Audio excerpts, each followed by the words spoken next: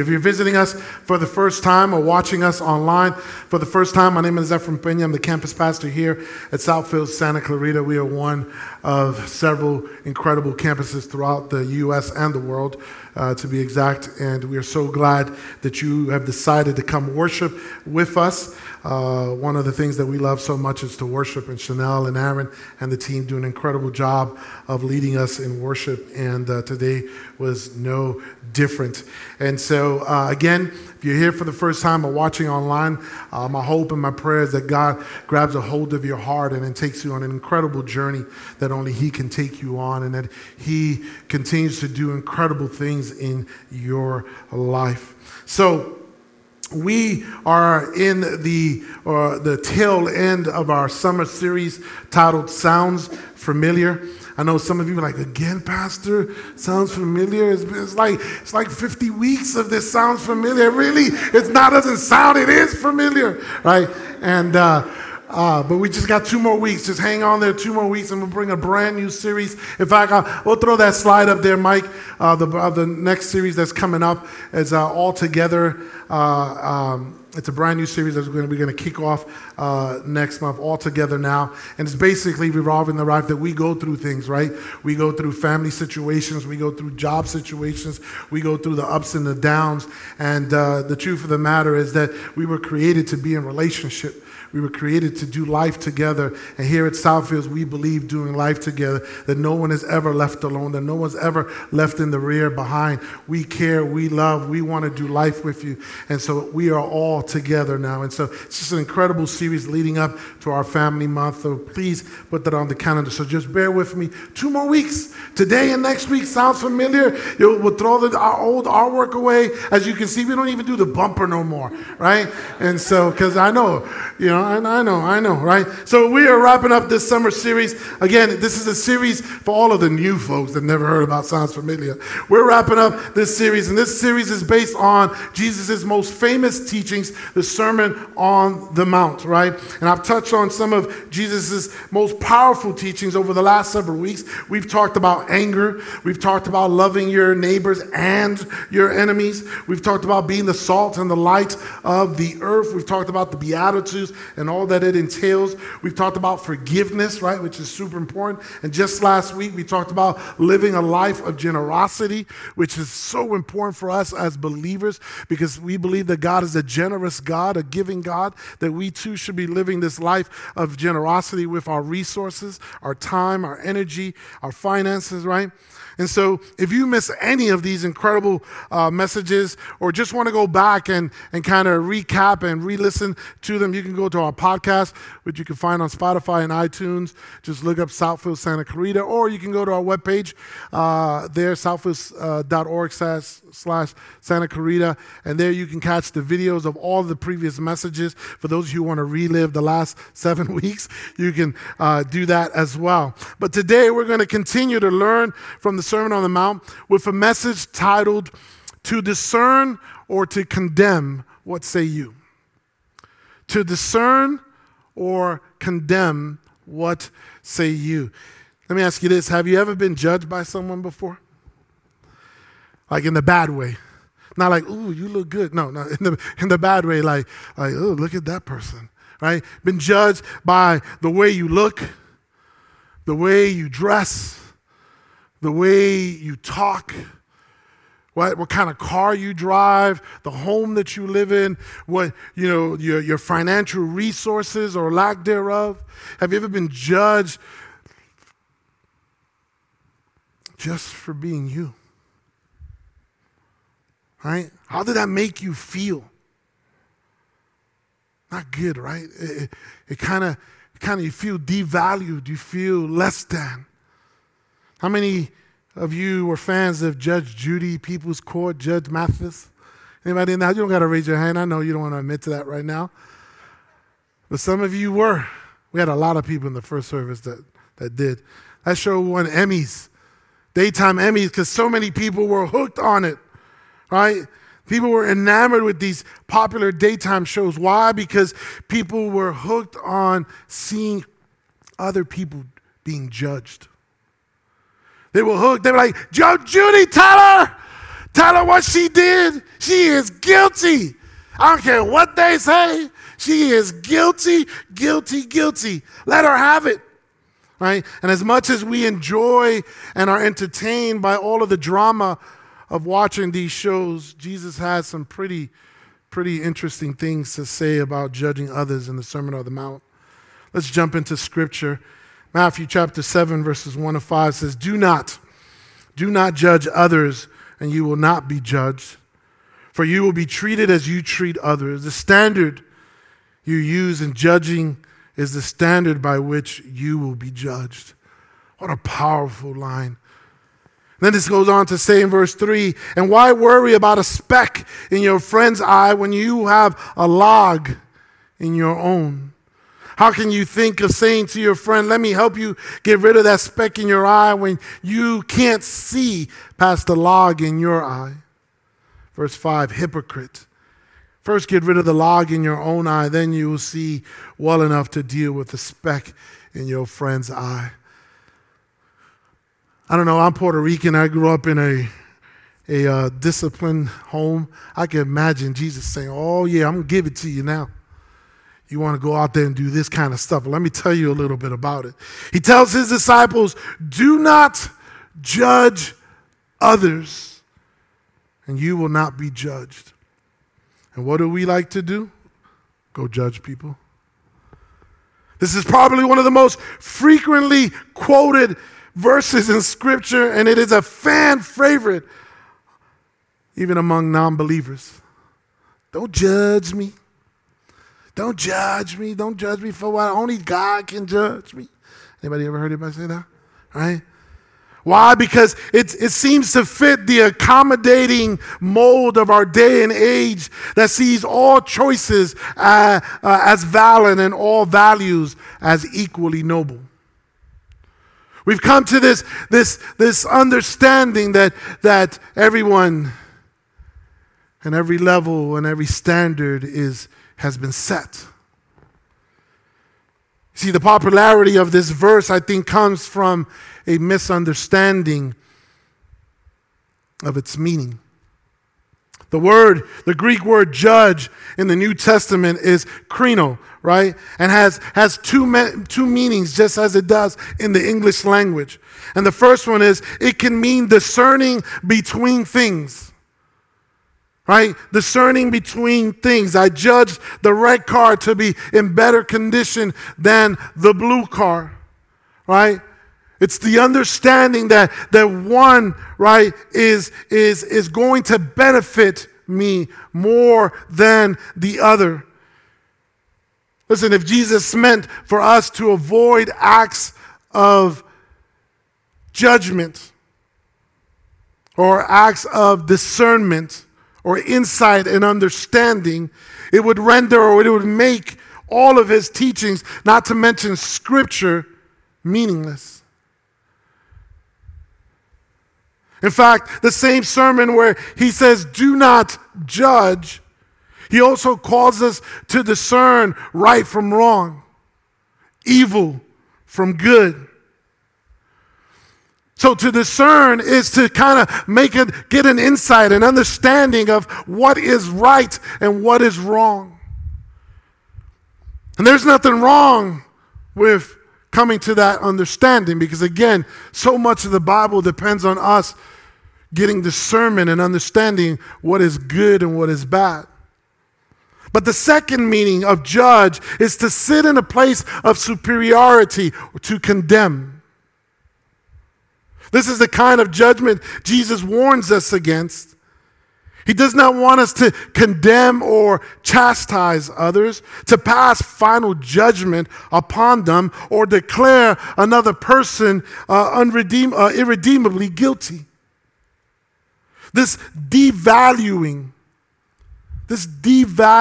of a person is exactly what Jesus' enemies did to him.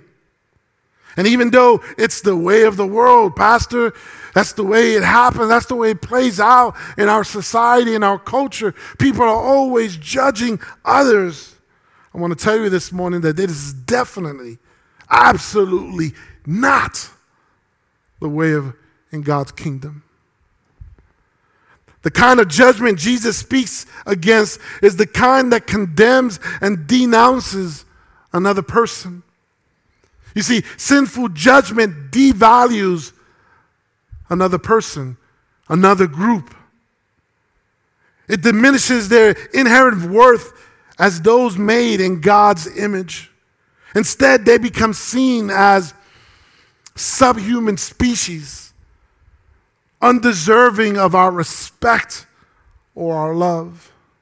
In some cases, this kind of judgment may cause us to think that they are unworthy of life itself. In other words, when we go around judging other people, what we're essentially doing is saying, listen, you have no worth. You have no value. You bring nothing to the table. And so the command to judge not is a warning not to exclude anyone from the reach of God's love, or to see ourselves or our group as inherently superior to another. But boy, are we infamous for that. Boy, do we like to separate the line between the Christians and the non-Christians. Boy, do we like to put our nose in there and say, in the air and say, oh, we're better than because I go to church on Sunday. We're better than because my pastor is Pastor E. That's a joke.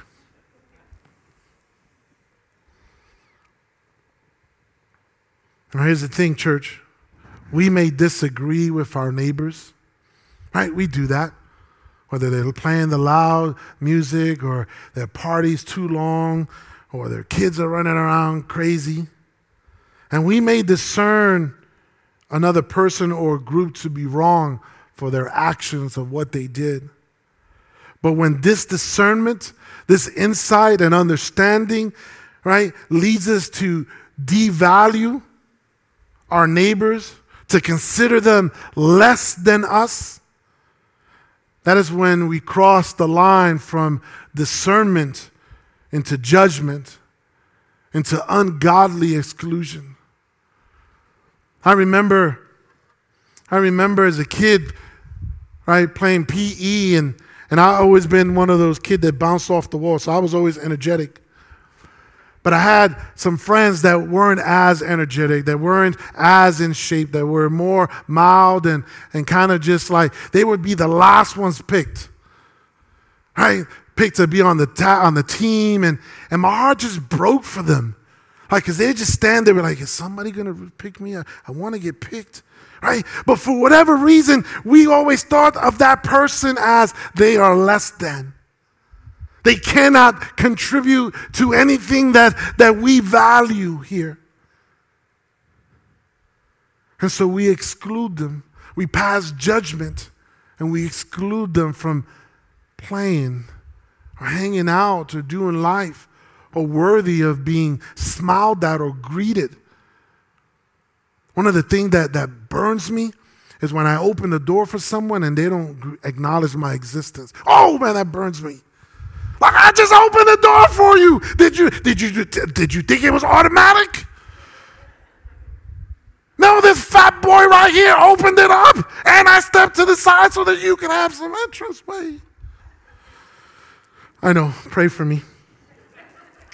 Sadly, this sort of damaging way of living fills our culture today and has been applauded by many. Has become acceptable even among some Christians. To condemn those who hold different religious beliefs. To condemn those who hold different cultures or belong to different cultures. Or maybe even political beliefs. Man, can I tell you, this past year and a half with all of this political craziness makes my heart sad to we as believers would bicker with other believers. That we would cast judgment on someone else because they like the way a comb over looks.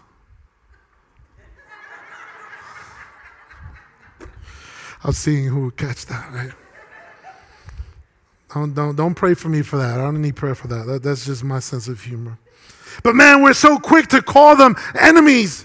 We're so quick to put a blast on them, to put them on blast on social media, to call them out for what they said, for what they believe, for what they think, for how they see life, for the way they were raised. We're so quick to bring them out into the open. You know, one of the things I find so interesting is that we are so quick to do it when we're sitting behind the computer, when we're sitting behind the phone. But when we see that person, we're just like, let me just mind my business. But we're so quick to pass judgment. We're so quick to call them our enemies. We're so quick to call them not like us, less than us. And we're so reluctant to love them as our neighbors, as our fellow brothers and sisters in Christ. Listen, I've said it before. I am not your atypical pastor. I don't dress like a pastor. I don't like wearing ties like some of them do. I don't carry a big Bible. I love my sneakers. I wear caps all the time. I wear sweatshirts all the time. But you can't convince me differently that the God didn't call me to do what he's called me to do now. But we go around passing judgment.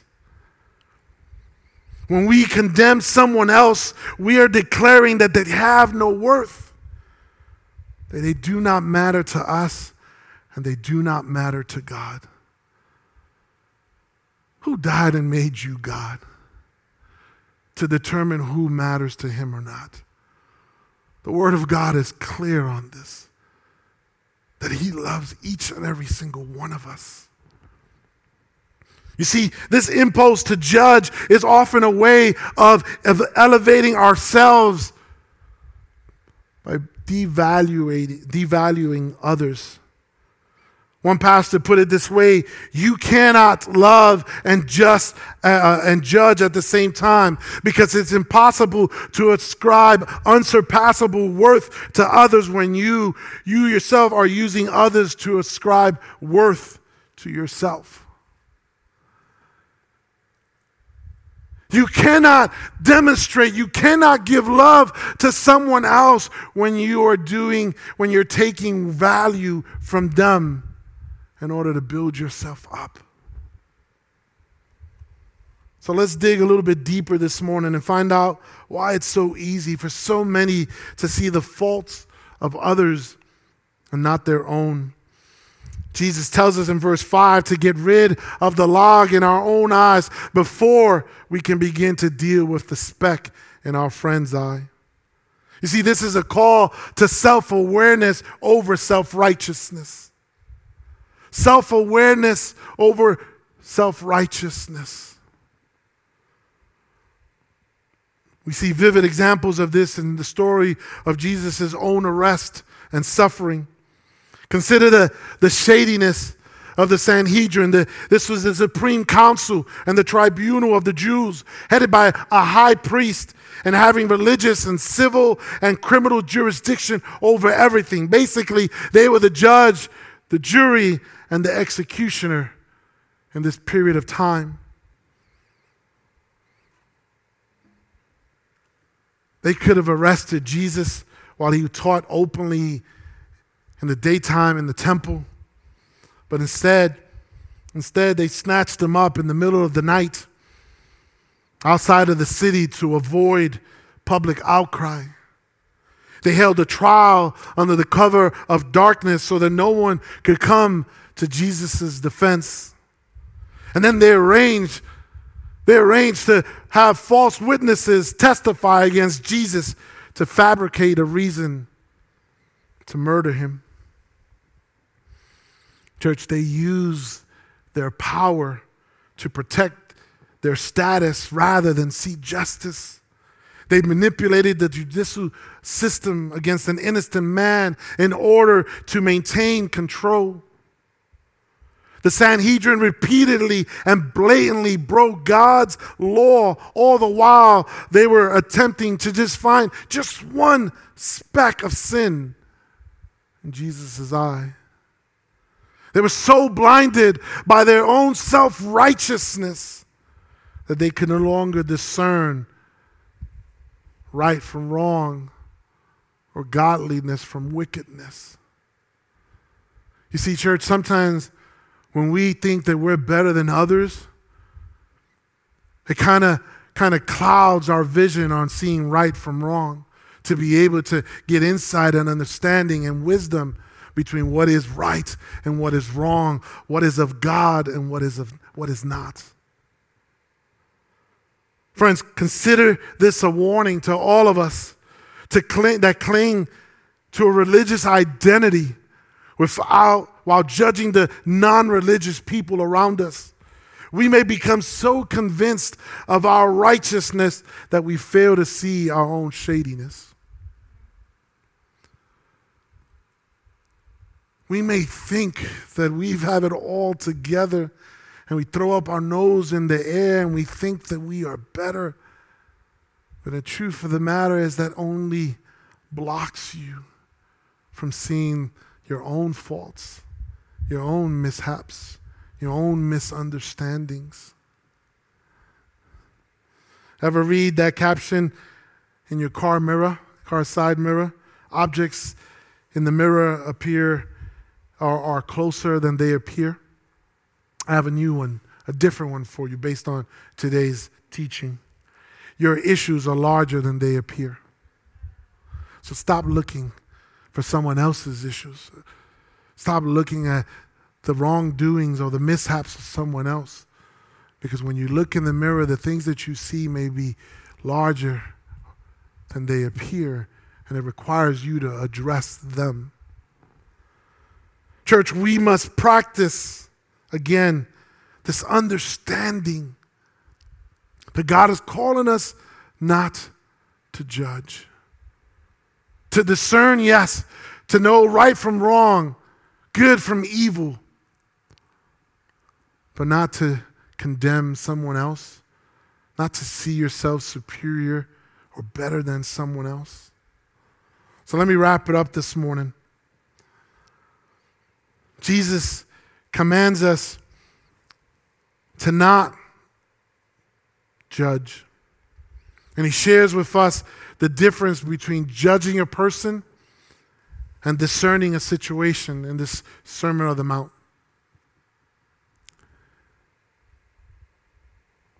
Basically, we are to practice self-awareness and not self-righteousness.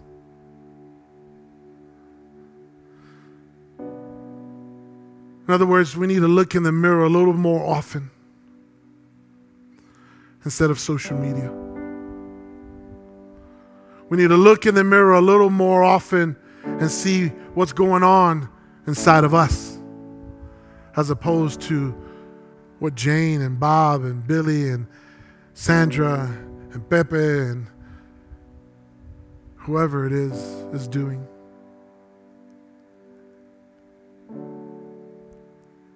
We need to evaluate and discern for ourselves, man, what is it that I'm doing wrong? What is it that I don't understand? What is this log that Jesus mentions that I have in my eye? How can I be better? How can I do better? Before we go trying to make someone else be better and do better. I love it when my kids come home and it's like, man, that teacher's so unfair. They never, whatever it is. Or they get a low score. Man, that's the teacher's fault. Like, I'm going to run to the teacher and say, it's your fault. My kid didn't get an A. Sometimes I have to sit down with my kids and say, okay, what did you do? What's your role in it? Did you do your best? Did you study? Were you the best that you could be? Self-awareness is so critical for us to be better Christians, to be better believers. And guess what? The world out there is always looking at us. It's always looking at see what the Christians are going to do, because to them the stereotype is that we jack it up, that we messed it up, that we're always thinking that we're better, when in fact we should be sharing the one who makes us best. So church, when we feel the impulse to judge another person based on their sins, based on their past, based on their actions, based on their beliefs, based on their opinions that don't line up with yours, that don't look like yours, that don't sound like yours, I want you to do something. Instead of feeding that urge, why don't you try praying this instead? Lord, help me not to pass judgment. Instead, show me the log in my own eye and help me work on me. Help me work on me. I'll leave you with this piece of scripture, 1 Corinthians chapter 4, verse 5. So don't get ahead of the master and jump to conclusions with your judgments before all the evidence is in. When he comes, he will bring out in the open and place in evidence all kinds of things we've never even dreamed of, inner motives and purposes and prayers.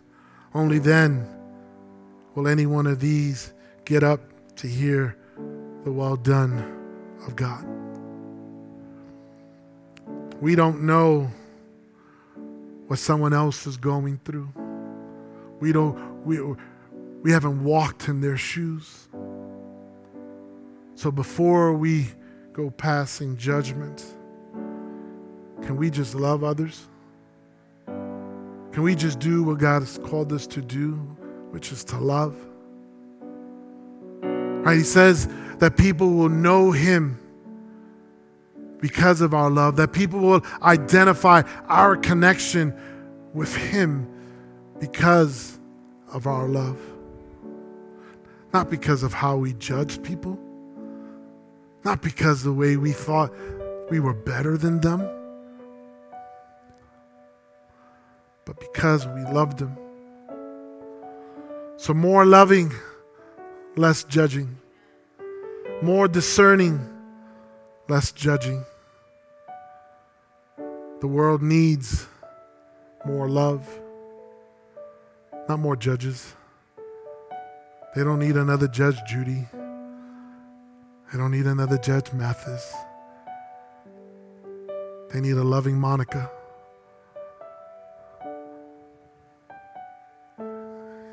They need a loving Bob. They need a loving Ephraim. They need a loving Aaron. Amen.